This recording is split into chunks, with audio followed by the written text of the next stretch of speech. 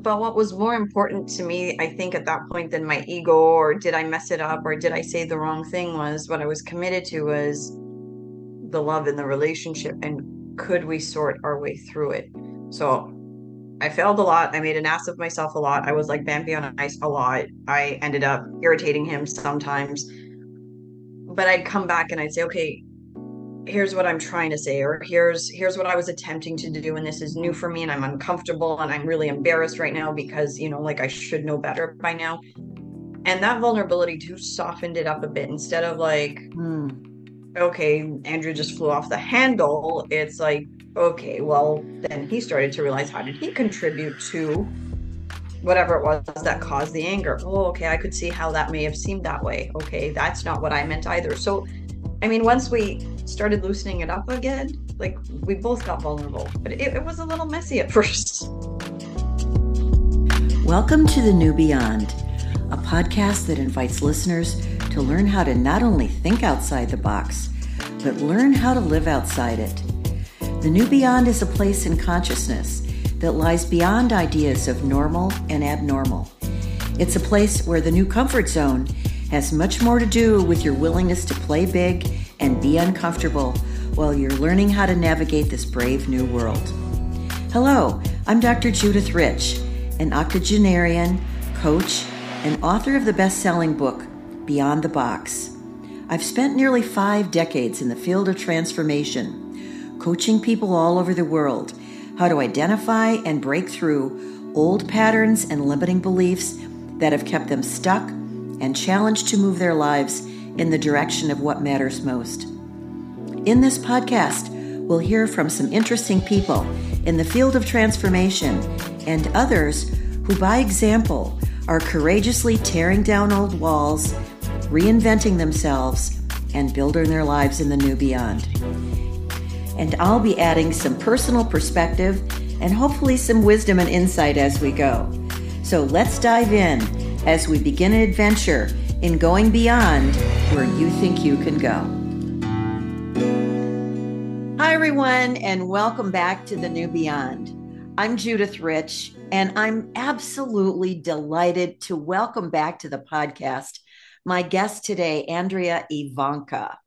Andrea was on episode 6 of the first season last year, almost a year ago, last March, actually.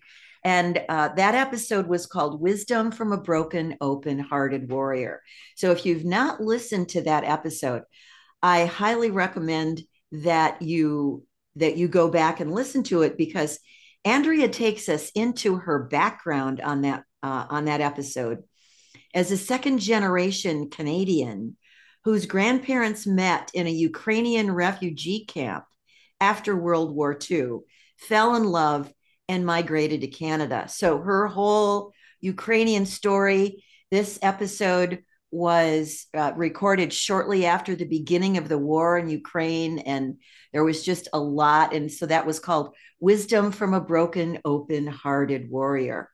And Andrea remains certainly a wise, broken, open-hearted warrior. And I advocate for letting our hearts break and leaving them broken because when our hearts break, they break open. So let me bring you up to date, if you haven't yet listened to that podcast, on who Andrea is. She is a deep, wise, and extraordinary women's business coach and mentor.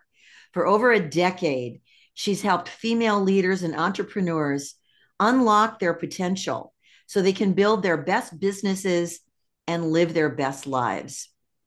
As a business coach and mentor, Andrea helps successful female entrepreneurs lead the way into their next income level, combining aligned energetics with leading edge business strategies that set behavior on autopilot for success as they scale and grow.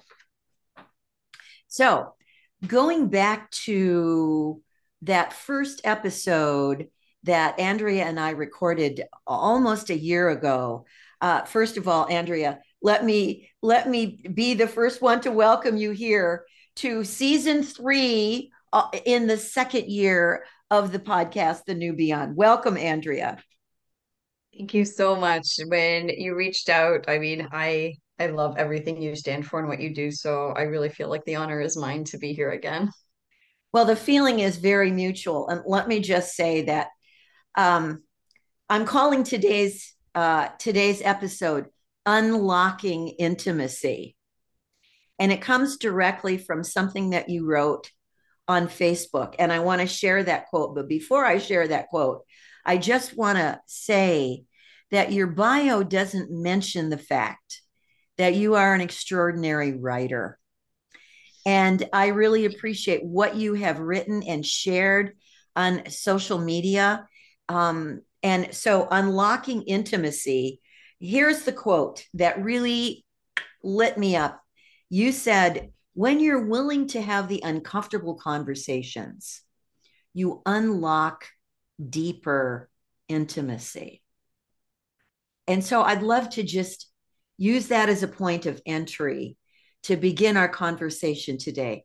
Can you kind of unpack that for us? Because I know and you know that intimacy is an issue that is so common among people, whether we're talking about a significant romantic partnered relationship or whether we're talking about family relationships, friend relationships, as well as intimacy with ourselves.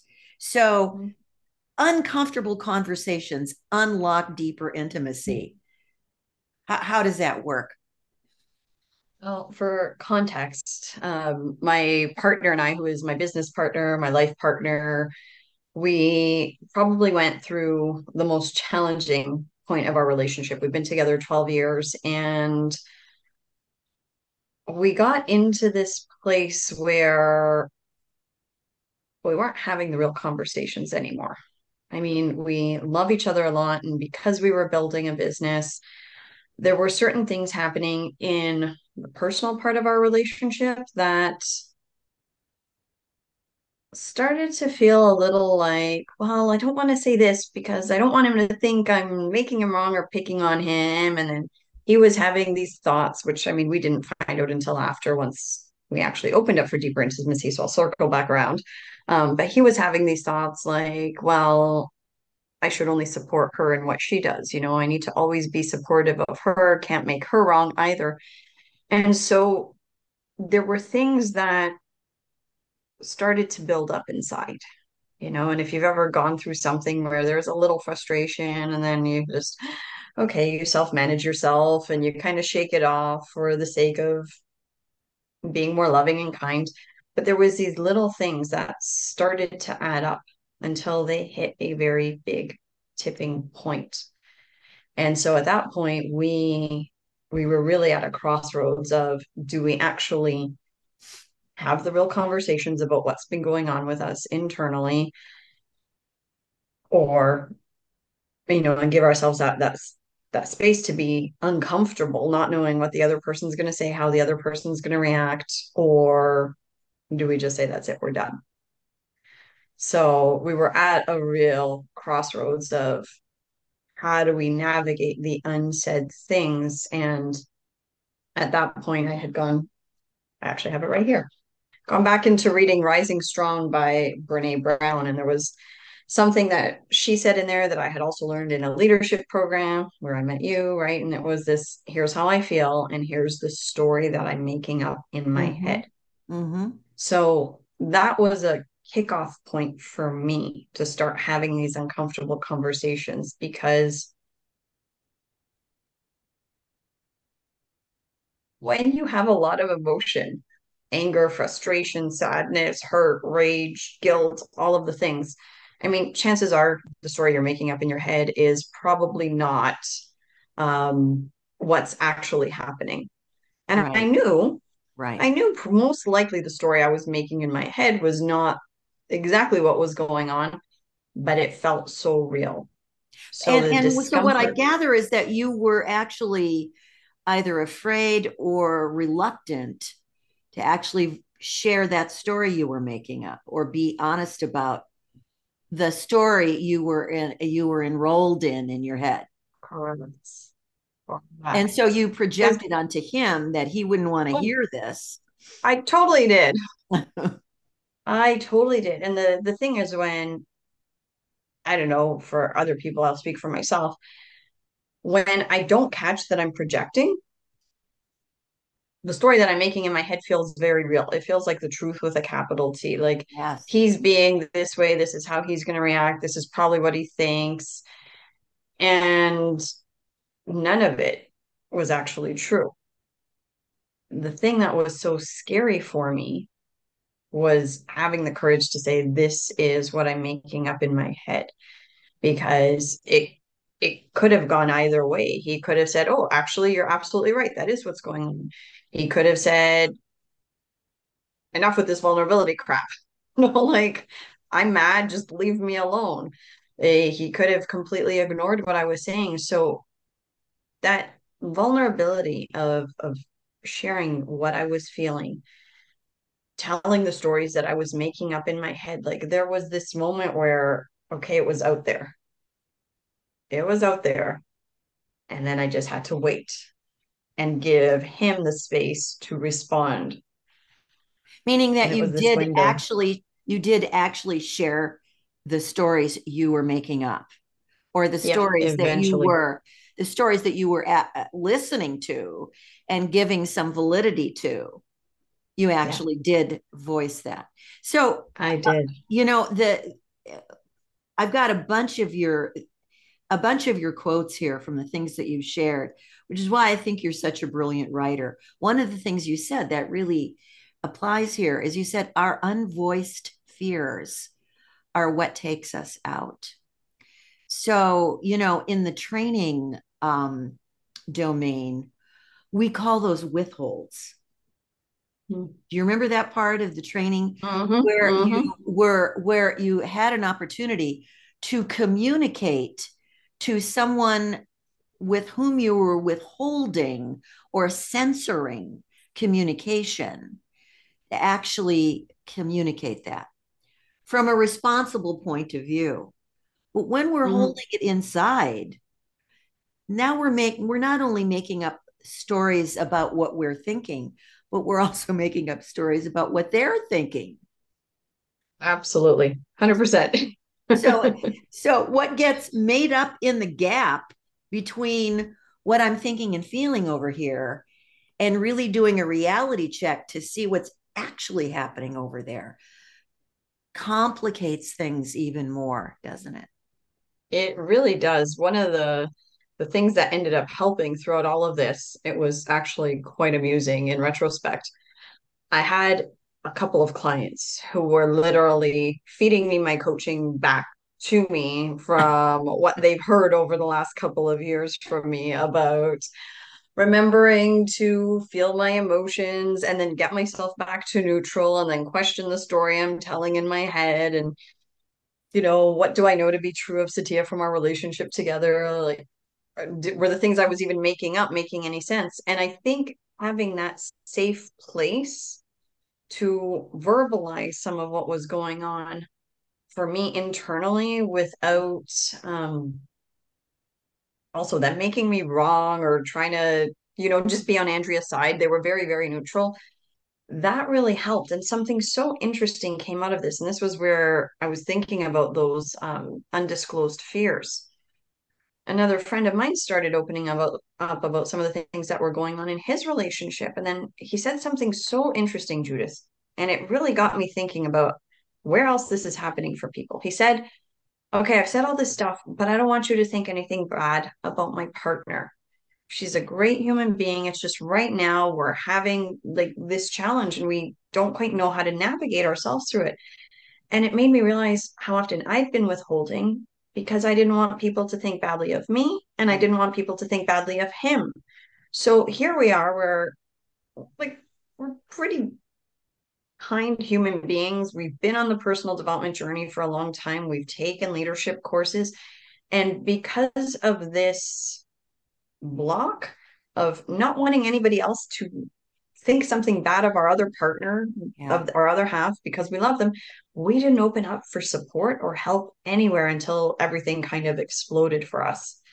So it really got me thinking, if we ended up somehow there, how many other people are ending up there because they feel like they don't have a safe place to have these conversations, or they don't feel like, hey, I can say something because then, they're going to think so and so about, my partner or my client or whatever it is. Like, how often we hold back and then things blow up when they maybe could have gone a different way. I mean, it happened the way it did. I can't change it, but there's so much learning for me in here. Like, Yeah.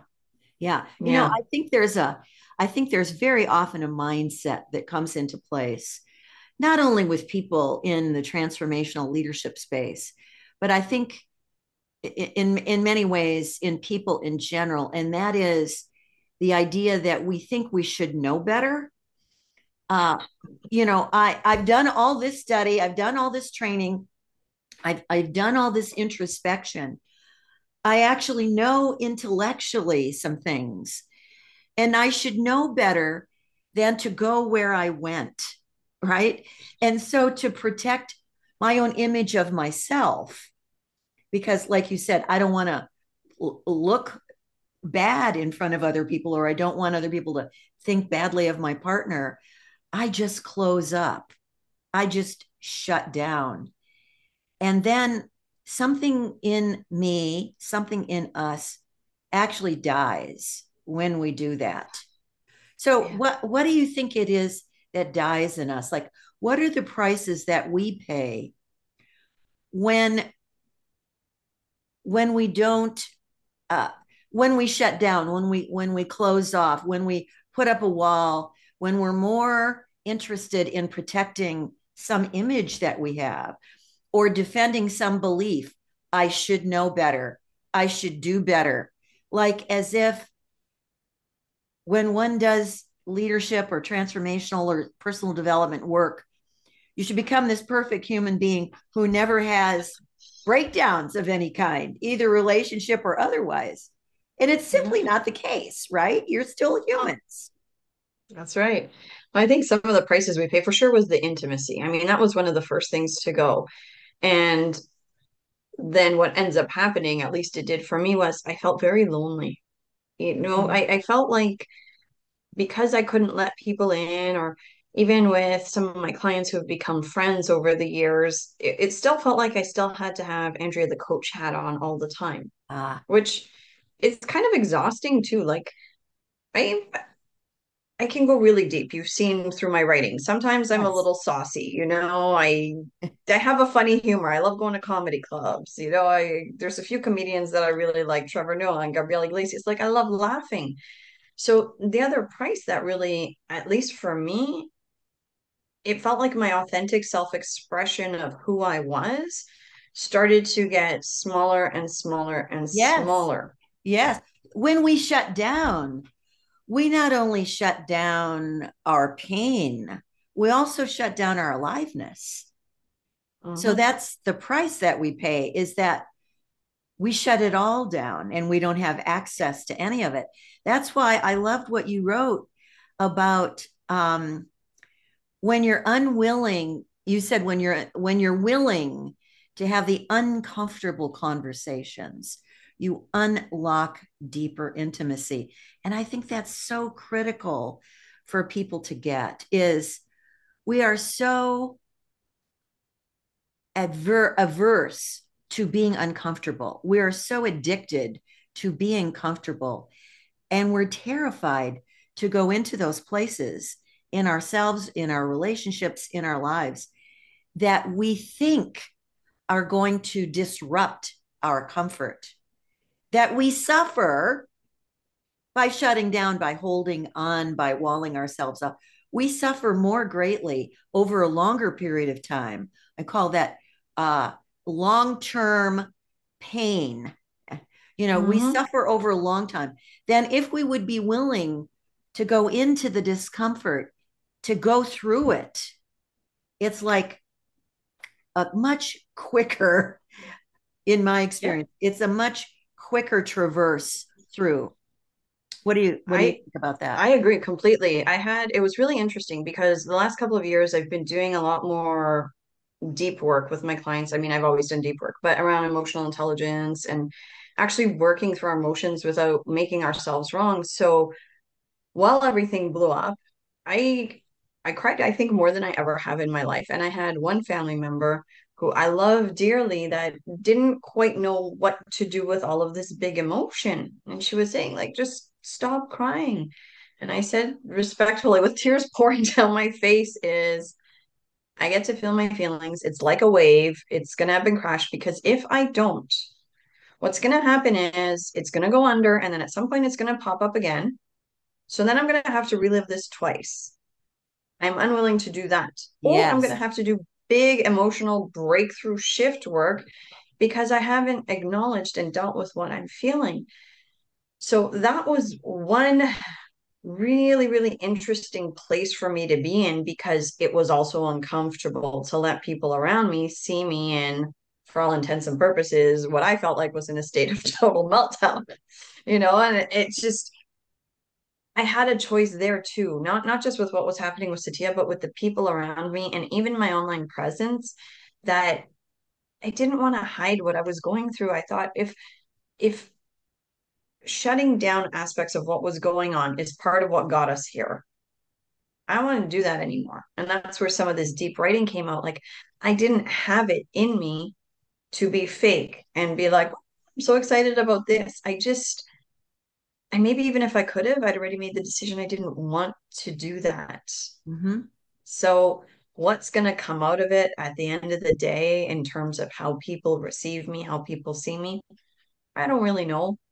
But at this point, with all respect to all the people online or whatever, like, I don't really care because if I'm filtering who I am, I'm going to end up repeating those same patterns again.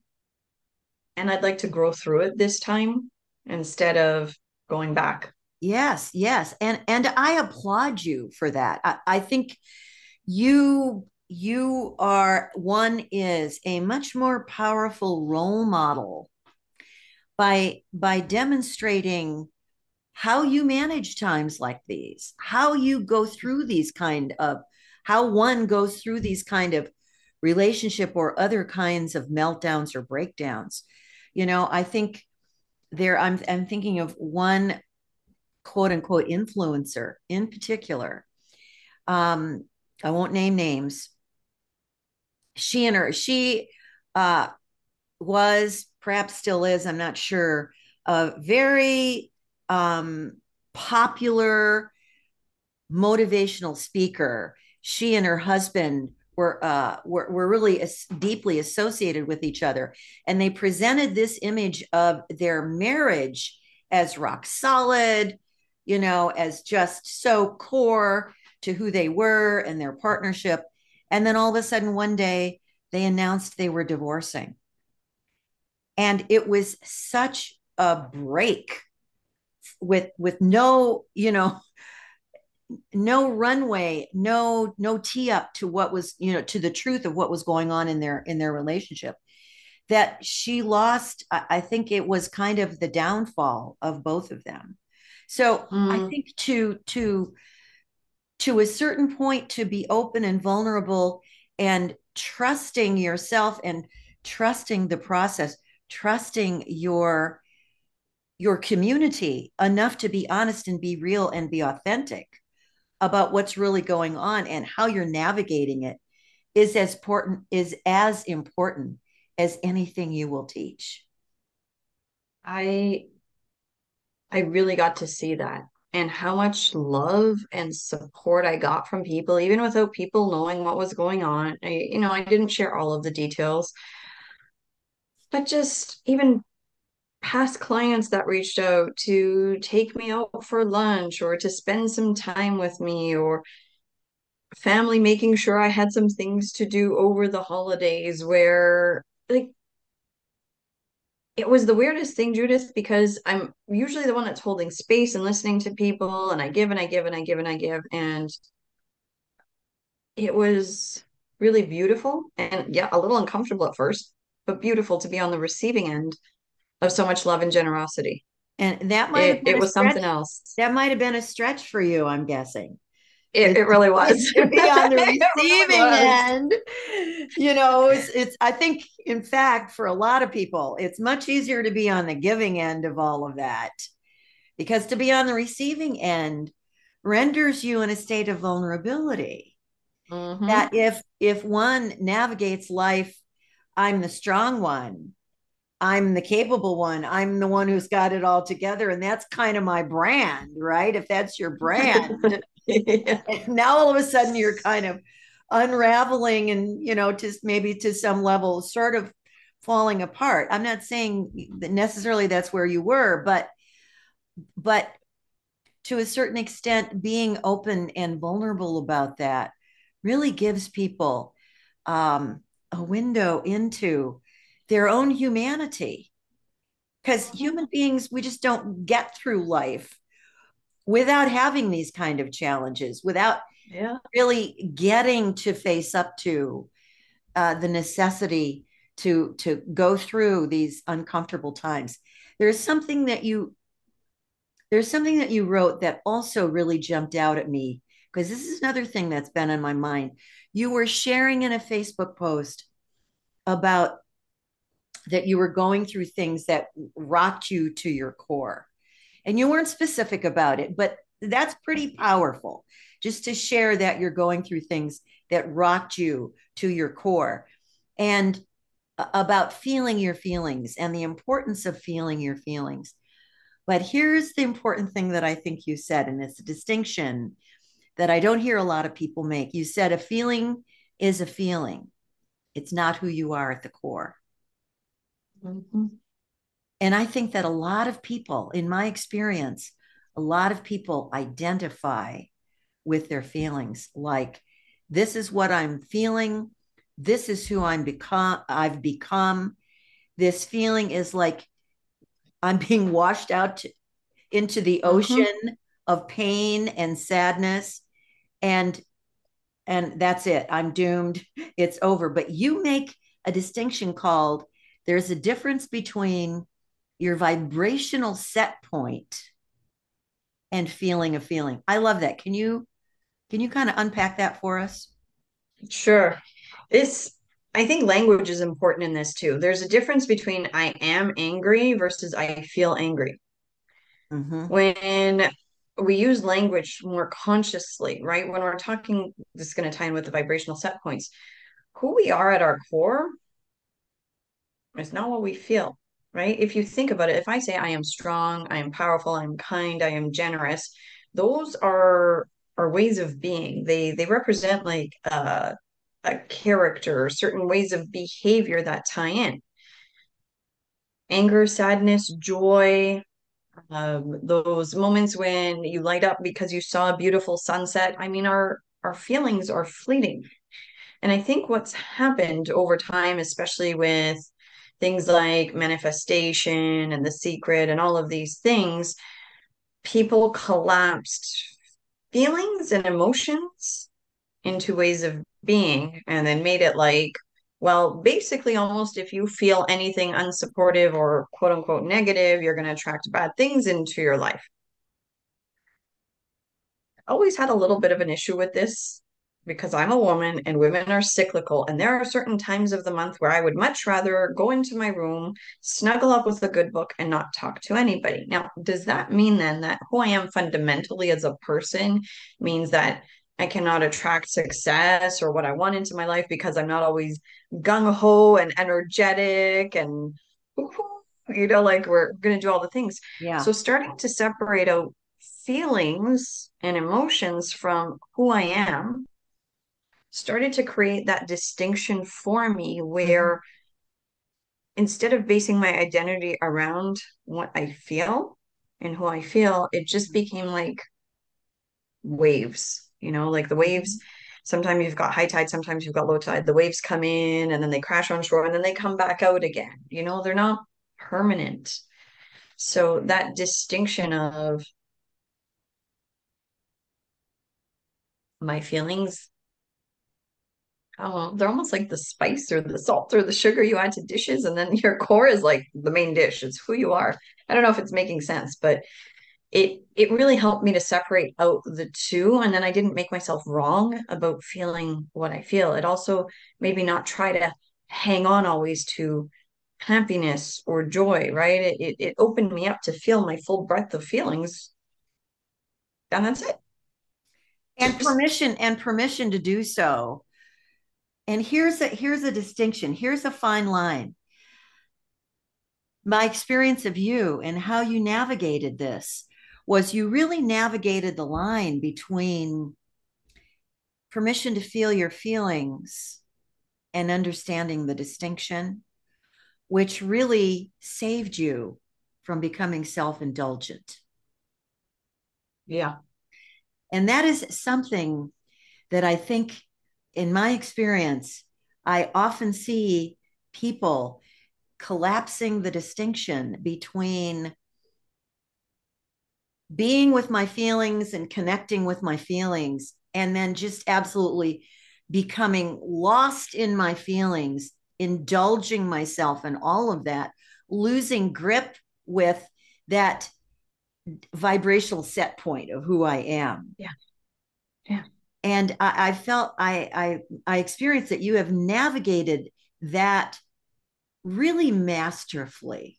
I don't know if that was anything conscious that you did. It was very conscious because this time it was so big, going unconscious into how to again navigate it.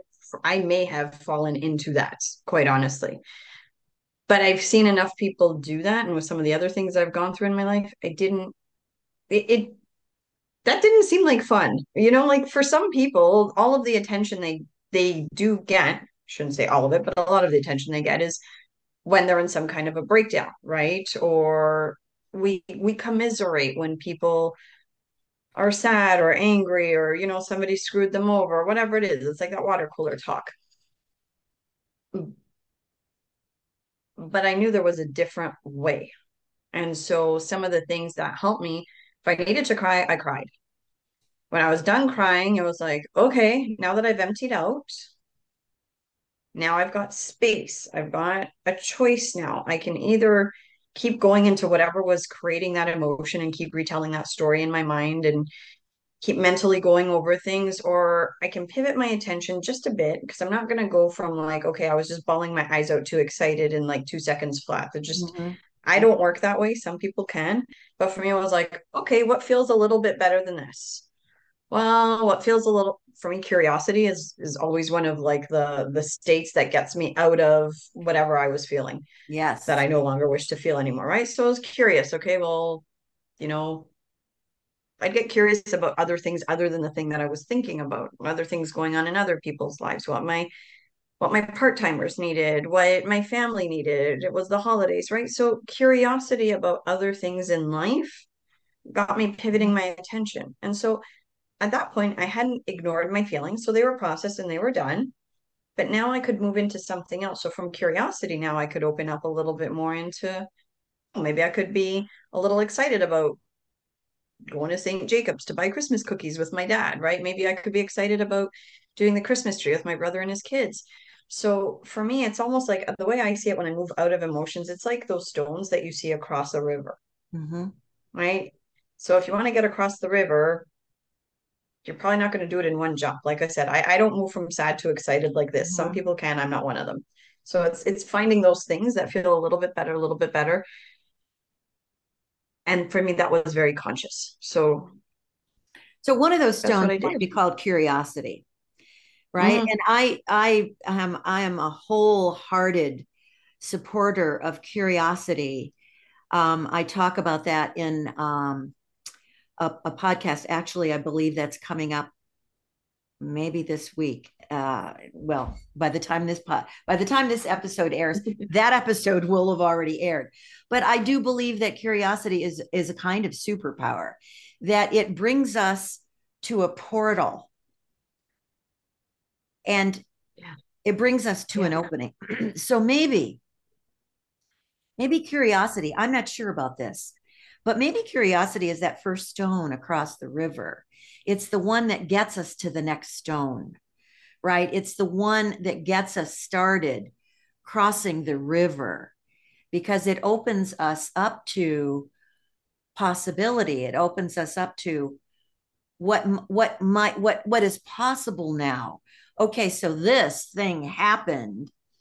I've felt sad about it. I've felt angry about it. I've felt betrayed about it, whatever the feelings are. And I process those feelings. And now I become curious about, okay, what's possible now?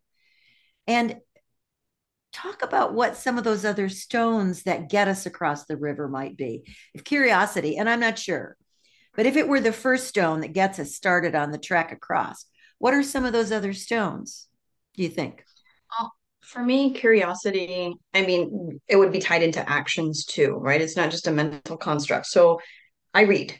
Reading is one of the things that helps move me from curiosity into little more contemplation, something a little deeper, but it depends what you read. Like I was reading this, Rising Strong by Brene Brown. I wasn't reading How to Make Your Partner Cry and Make Him Pay, like so I think the curiosity is also like what Yeah. what are you putting inside of you, or who are you talking to, or what are you listening to once you move from curiosity? Because I think once we open the door for curiosity, then, if we're reading something that inspires us or having a conversation like this that opens things up, maybe then we can move into, for me, a big one was trust. Just Yes. trust in myself, Trust. trust in the universe, trust in Satya, trust in like whatever happened out of this breakdown that we were in, that either we would figure it out or that we would be okay. But again, that fundamentally comes back to some core beliefs. Like, I do believe the universe has my back. I don't always like the things that happen, but fundamentally, I do have that as a belief. So, if once I moved into trust, okay, so now trust feels a little more grounded for me than curiosity. And then from Can we stop trust, right there before we go to the next okay, one? I'd like to just okay, park on trust for a minute. let's spark on trust.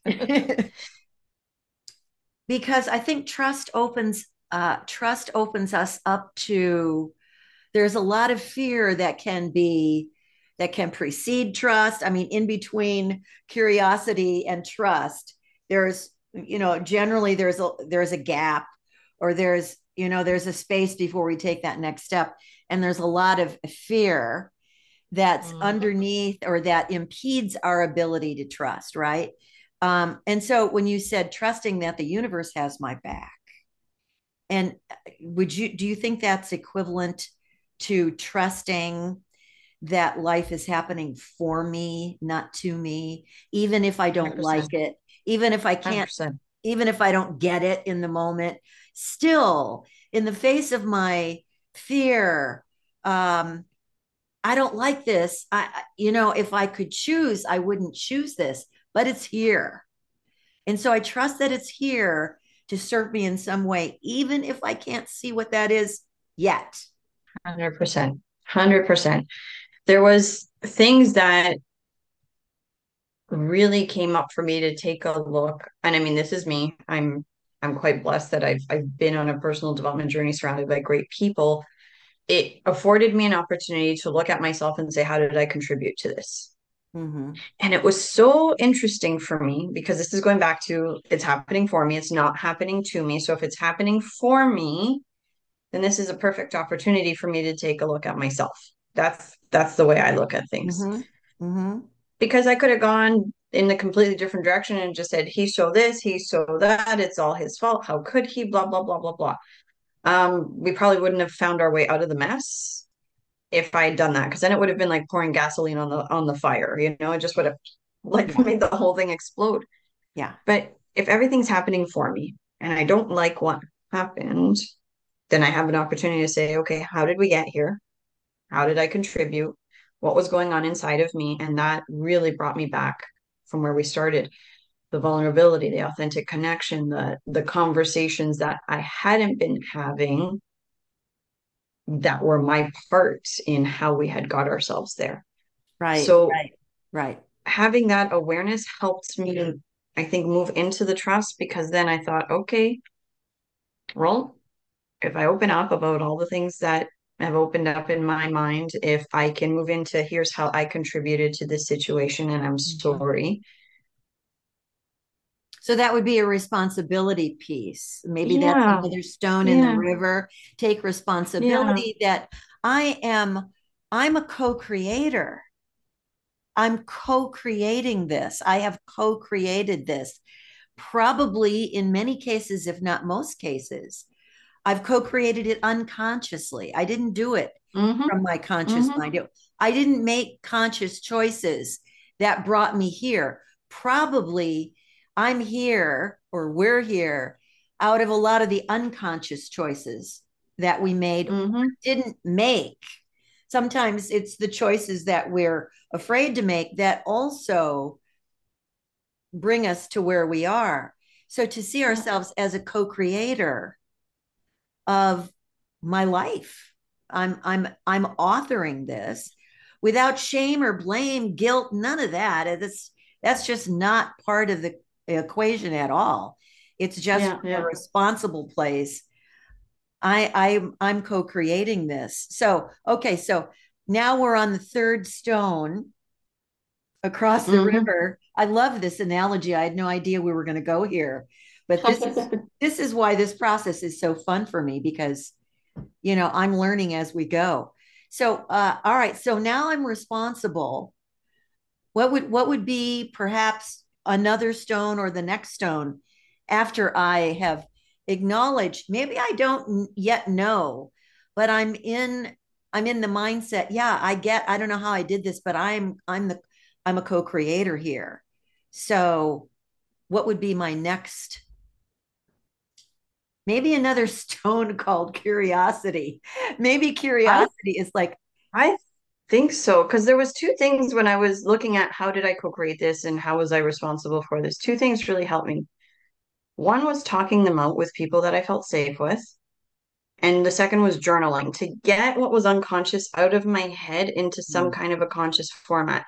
I'm a talker. Some people, like when I'm going through stuff, at some point when I hear myself say something, and then I'm like, oh, that's what happened. But until it flies out of my yes, mouth or until I've written it down, yes. it's still unconscious. So for me, those two aspects of, well, how did I co-create this? How did I contribute to us getting here?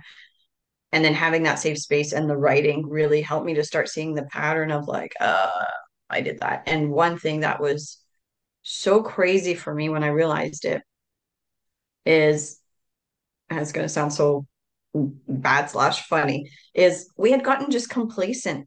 We were so sure of our ability to work through whatever it was. We were so sure of our ability that we'd be okay no matter what, that with this one really big issue, not wanting to hurt one another, we just didn't talk about it. And so I said, this is the part that when I looked back, I was like, oh my God, how many times was I so smug because our relationship was so great and we didn't have breakdowns? And oh my God, was there one brewing in the foundations of it? So, like, there was a real, like, honest look at that too of how did we get here? Okay, yeah, I got complacent,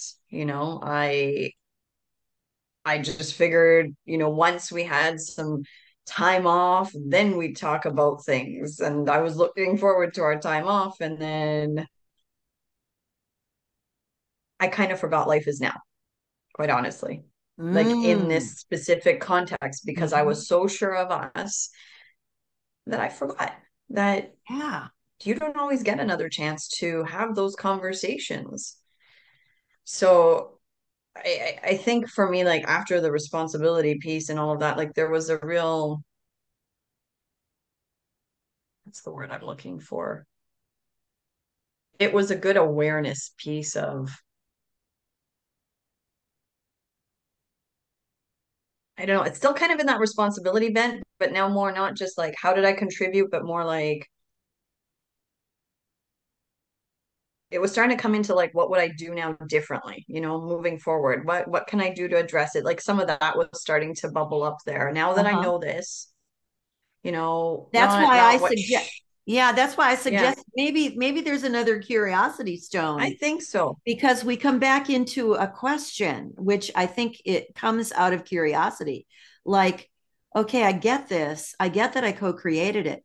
Maybe part of that inquiry is well, what was in it for me, or what was my payoff for Mm-hmm. what I created. And so when I get all that, then maybe there's another curiosity stone. What now? What's Yeah. possible Yeah. now? Where do I go from Yeah. here? Yeah. Yeah. One of the things I remember asking myself, like, okay, what can I do now? Not what should I do? Yeah. I don't like shoulds very much, or I don't like shooting on myself or on other people, right? It was Yeah. more like, okay, now what, right? What can I do now? And that was where that reaching out to say, okay, here's how I was feeling. Here's the stories that I made up in my head. Here's what I was making it mean. Here's how I contributed to this. What's possible now? And I'm sorry. I mean, I Okay, know I'm I'm sorry sorry. doesn't Let's stop change right there a things. second. Apology Yeah. is another stone. Yeah. Yeah. Is another stone, which, an authentic apology does not require an apology on the other person's part. And I think Mm-hmm. many times we come to apology or asking for forgiveness with an agenda that if I do that, then he or she needs to come back at me with the same, or Yep. that's not acceptable. So we need to go, if we're coming, if we're coming, if we're apologizing, or if we're asking for forgiveness, we're not shifting any kind of shame or blame. It's not about the other person at all, right? Mm-hmm. With no expectation and no agenda, that is clean. So a Yeah. clean apology. And I think that's a challenge for people. When I was connected to how did I contribute, how was I responsible, it was really, I'm gonna say not maybe it was easy in that moment because at that point love was starting to come up, right? Too. So the apology was very sincere. And what I had started saying is like, I think the apology, if it's insincere, like it doesn't change anything. People feel it. But because of sharing how I got there, the feelings, what I made it mean, how I contributed to the things, by the time I got to the apology and is there anything that's possible from now on? Thankfully, there was. Um, I was very clear at that point because now it was almost like a blank slate again, right? So now he could come back and say whatever he had to say or not. But because there was not like a sneaky, unstated expectation that, like, okay, I said sorry, so now I'm expecting you to say sorry back, it was just, here's how I'm responsible and I'm sorry. Like, I think he could really feel that from me. So then he was able to come back and open up and share his things. And, he went through his own process. And I mean, we were able to work things out, which I'm so grateful for. But I think that whole process that I was going through, he was going through it in his own way, a little differently. Men process a little different than women. Mm-hmm. Um, but for me, just to bring it back to the apology, I've been on the receiving end of a heartfelt apology, and I've been on the receiving end of a no apology at all for things, and I've been on the receiving end of a, okay, I said sorry because like mom made me say sorry kind of thing, when I'm a sibling growing A up. non-apology apology. Yeah. Sorry, not sorry. Right. So it's Yeah. like I've had the experience of all of those, and I'm mindful of what's the impact I'm having on this human being, on this other person who I love. Right. So if Mhm. I come with a very insincere apology, like we're never not communicating, somebody's going to feel that. So I had to go through the process before I could say sorry. At the beginning of the whole breakdown, I wasn't sorry for anything. I was just mad. Right, right. You said something that I picked up in your writing as well that I thought was extremely powerful.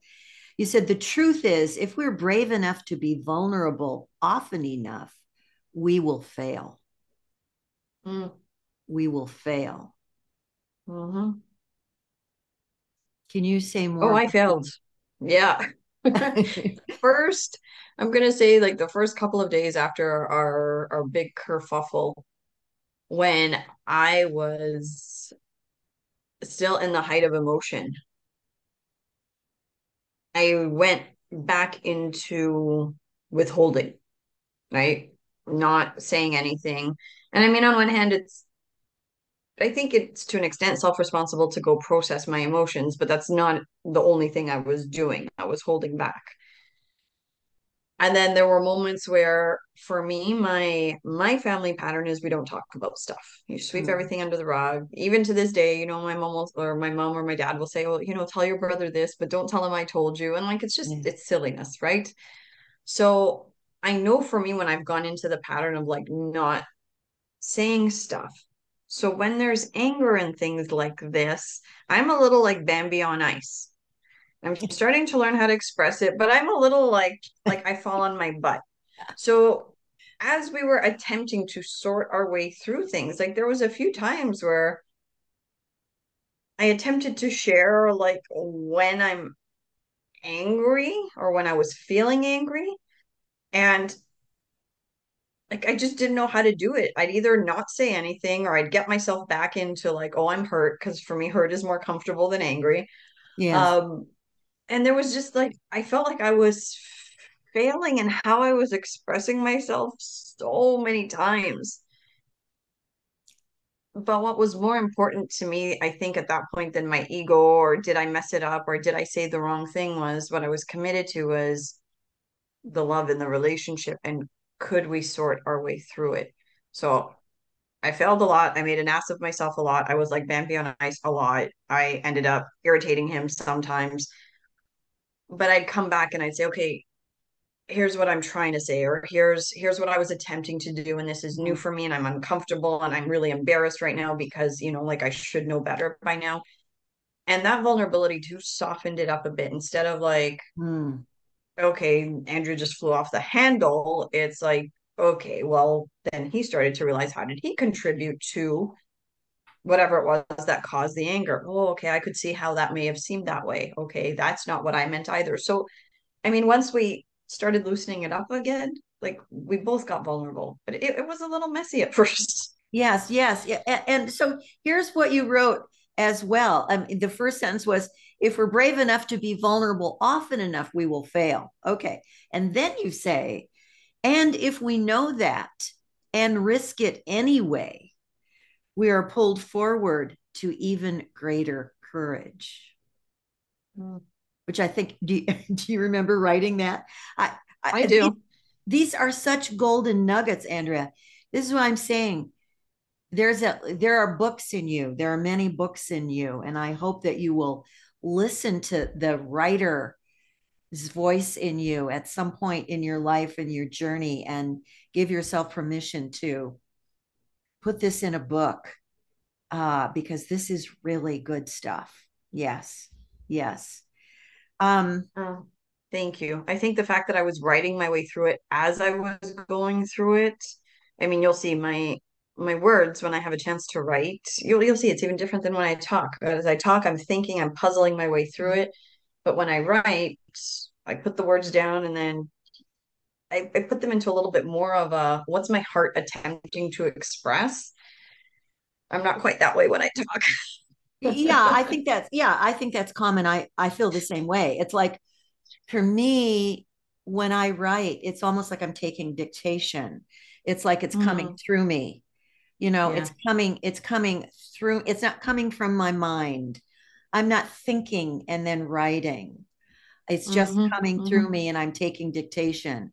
And that's my experience of your writing, that it's coming from a higher place. It's coming I from feel like that. it's coming from wisdom, which hasn't been processed by all the um, by all the machinations of the mind. So Hmm. I want to direct us towards you. You also shared something in your writing about readiness. Um, you say readiness isn't a feeling; it's a Mm. decision. Every decision I've ever made, I didn't feel ready. And every move I made proved to myself that there was nothing to fear. So you talk about, if you wait until you're ready, you miss, it's too late. So readiness Yeah. is not a feeling, it's a decision. Talk about that. I find this one interesting, especially when I'm surrounded by people, a lot of women who are attempting to get out of their logic so much and more into their intuition. And then this little bit of twistiness with feelings, right? Oh, I feel like that's the right choice for me, or I feel like that's the right decision for me, or I especially when people are confronted with things that are scary. It's easy to get into this, well, I don't feel like it's right for me right now. Is that really what's going on, or is that I feel really uncomfortable? This is probably going to stretch me and I don't like it. So I'm going to say it doesn't feel like the right decision. And so I come back to it's not whether I feel ready or not. It's am I willing to make the decision? Because the decision is what makes me ready, whether I think I am or not. Like right now, I shared a little bit, we're going through fertility journey, and there's many things that I don't feel ready for at all. But because I Mm, made the decision, it's like, oh, there's this appointment, there's that appointment, there's new ways of eating, there's new exercises to do in the morning. Do I mm. feel ready for any of this? Oh, hell no. But like, Yeah. not even for a moment. But am I doing it? Yes. And it's proving to me. I mean, I saw it already in my entrepreneurial life and in working with clients, but in a very, very personal sphere again, it really does come down to am I making decisions on what I have said is important to me Mm, versus what do I think I'm capable of in this moment? And what do I think I'm capable of in this moment?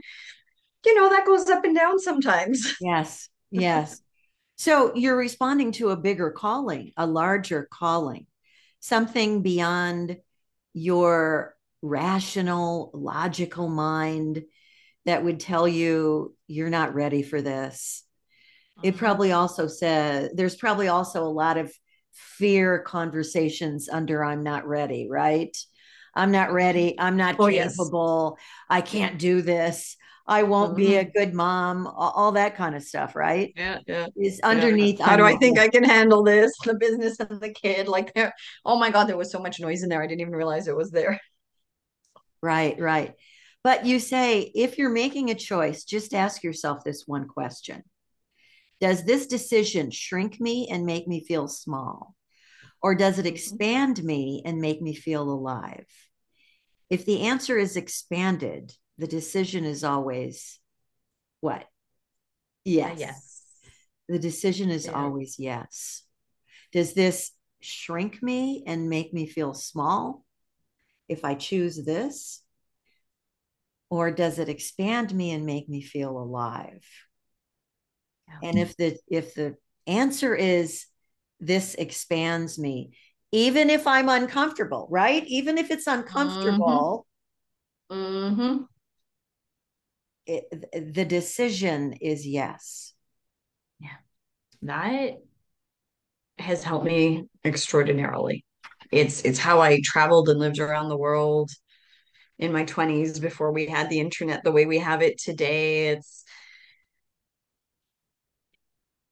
It's how I allowed myself to even think of starting a business when I did. I mean, there are so many times where if we give in to our fears as if they are 100% true, and I'm not talking about like you're crossing the street and you see a truck barreling towards you, so it's better to step back, right? Like let's put a little bit of logic and common sense into this.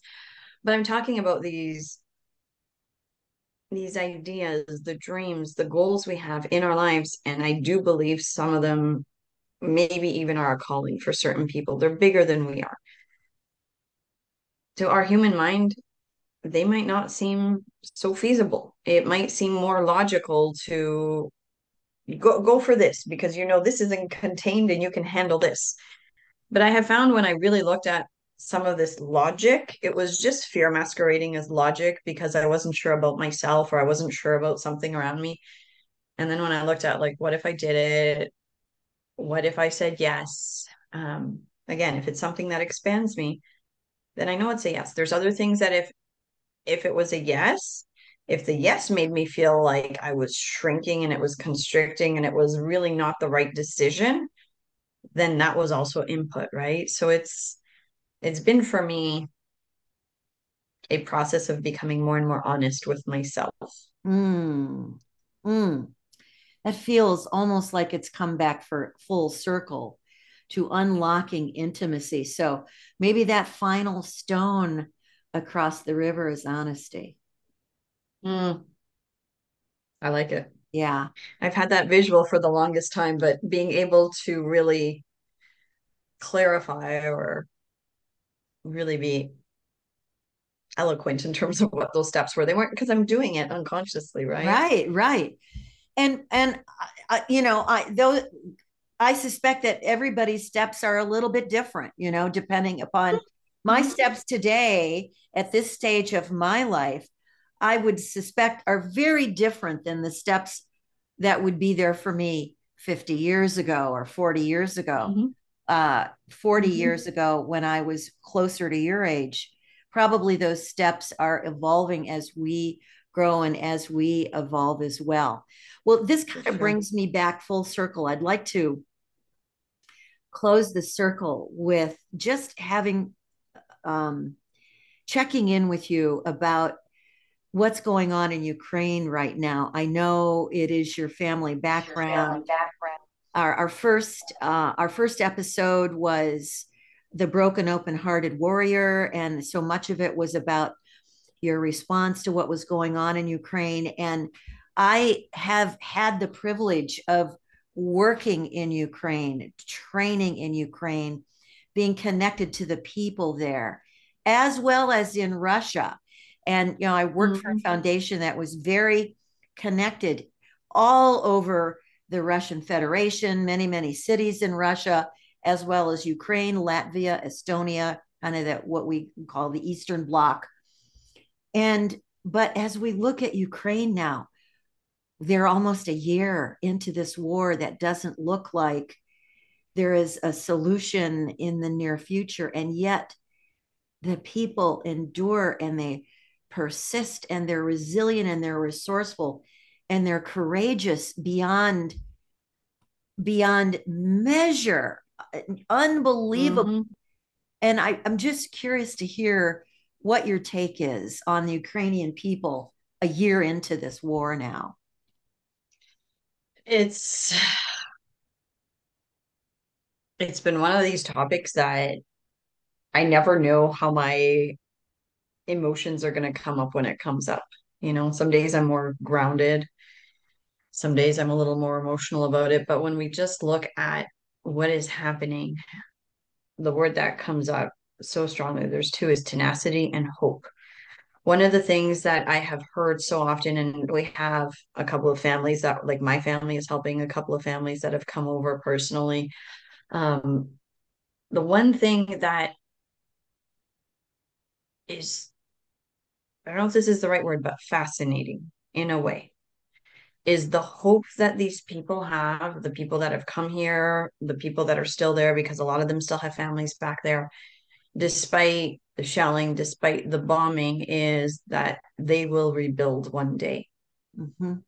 And I think that hope parallels maybe trust a little bit that, we didn't choose this, but it's here now. So we're going to deal with it. I sometimes take a look at looking at some of these core distinctions we looked at. If things aren't happening to us, they're happening for us. I look at that and I go, how is that happening for them? What role do we all play? What role do we play? And I'm getting a Yes. little like bigger picture here as humanity, like what is all of our role? Yes. The tenacity of the people is just, it's extraordinary. It's extraordinary.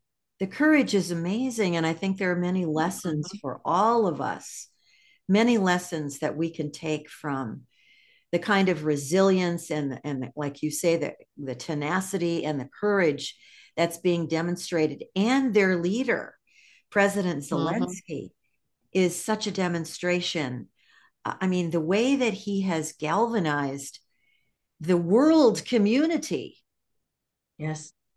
Ukraine. And so maybe, I mean, this might be a stretch, but why not? Ukraine might be the perfect demonstration for all of us to get the importance of our connection. It's like in many ways, people actually, men and perhaps women, I'm not sure, from all over the world are going to Ukraine to fight in that war. There are people Yeah. who are going there specifically to fight on the Ukrainian side.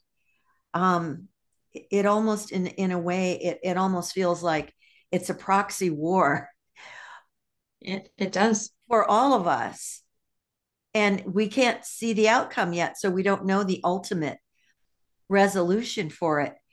And so we get to trust and know and hope that there will be great learning that comes out of this experience. And Yeah. we certainly pray for the people of Ukraine, the families that you are supporting, the ones whose names we do not know, and for all of those who have been lost in this war. So, on that note, I'm so grateful for you taking the time to be with us today on the podcast. I so appreciate your being here. And Well, thank you. I look forward to another visit with you because there's so much good, juicy material for us to mine here. Well, one of the things I'm so grateful for is I feel like with you and with your community, we get to have some of these deep conversations. And it's important. It's easy to get caught up in just surface level life stuff, and that stuff's important. And also going a little bit deeper and asking some of these questions, whether we bring it full circle around to what's happening in Ukraine, what's happening around the world. I really believe that when we have the courage to go within each of us with whatever little things are happening in our own lives, our own wars that we're fighting, and we heal, Yes. that's the ripple effect out in the world. Yes. Thank you. Thank you. I just love you so much. I just adore you to bits. I love you too. Oh my gosh. I'm just thrilled to have spent this time with you. So until we meet next time, listeners, thanks for being with us today. Many blessings.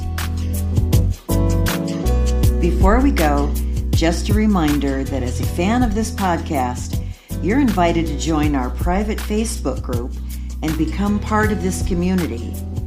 As a member of the Beyond Squad, my term of endearment for members of this community, you'll be part of our regular engagement opportunities, which include Facebook Lives and thought-provoking conversations that invite deep inquiries into topics of interest in the new beyond. And on occasion, I'll also be live streaming content not available here on the podcast. Lastly, I have a little extra credit homework assignment for the Beyond Squad, if you're up for it. If you could spend 60 seconds to leave a review on Apple, or give us 5 stars on Spotify, or wherever you listen to podcasts, it would help others find us and make a huge difference. I would be so appreciative. Meanwhile, we'll see you next time here in the New Beyond. Many blessings.